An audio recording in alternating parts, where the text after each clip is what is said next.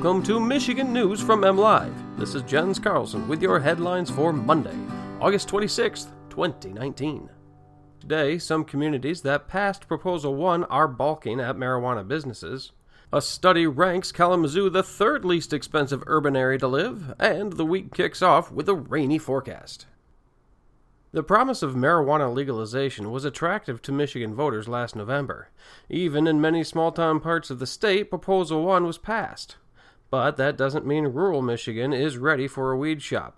Already there are plenty of places saying no to pot even though their residents said yes at the ballot box.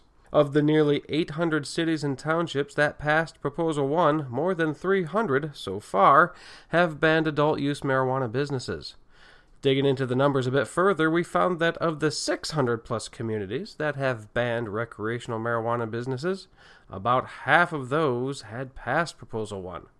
An expert suggested smaller communities usually want larger communities to take the first hits before wading into the pot waters.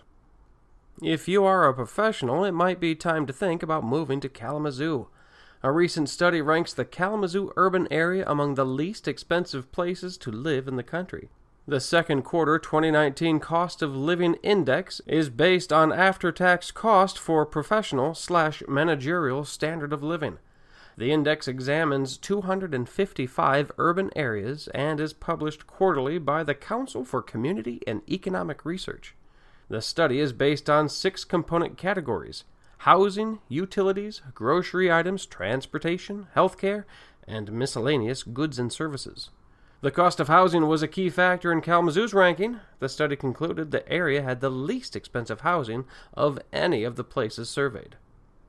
And finally, get ready the umbrellas. MLive Chief Meteorologist Mark Torregrossa has the early week forecast. It looks as if we are in line for a couple of bouts of rain showers the next couple of days.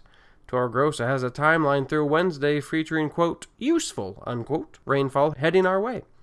Mark T. also has a warning for us. Strong wind gusts will make for a dangerous Lake Michigan shoreline the next couple of days. In fact, a small craft advisory already is in effect until Wednesday. For more on these stories and other headlines from across the state, head on over to mlive.com. A special shout-out today goes to football. Yep, the pigskin returns to the air across the state this week as the high school football season kicks off Thursday. And just in time for the season, we've got our regional polls up online where you can vote for the regional game of the week. Vote early, vote often, and let's play some ball. Thanks for listening, everybody, and have a great day.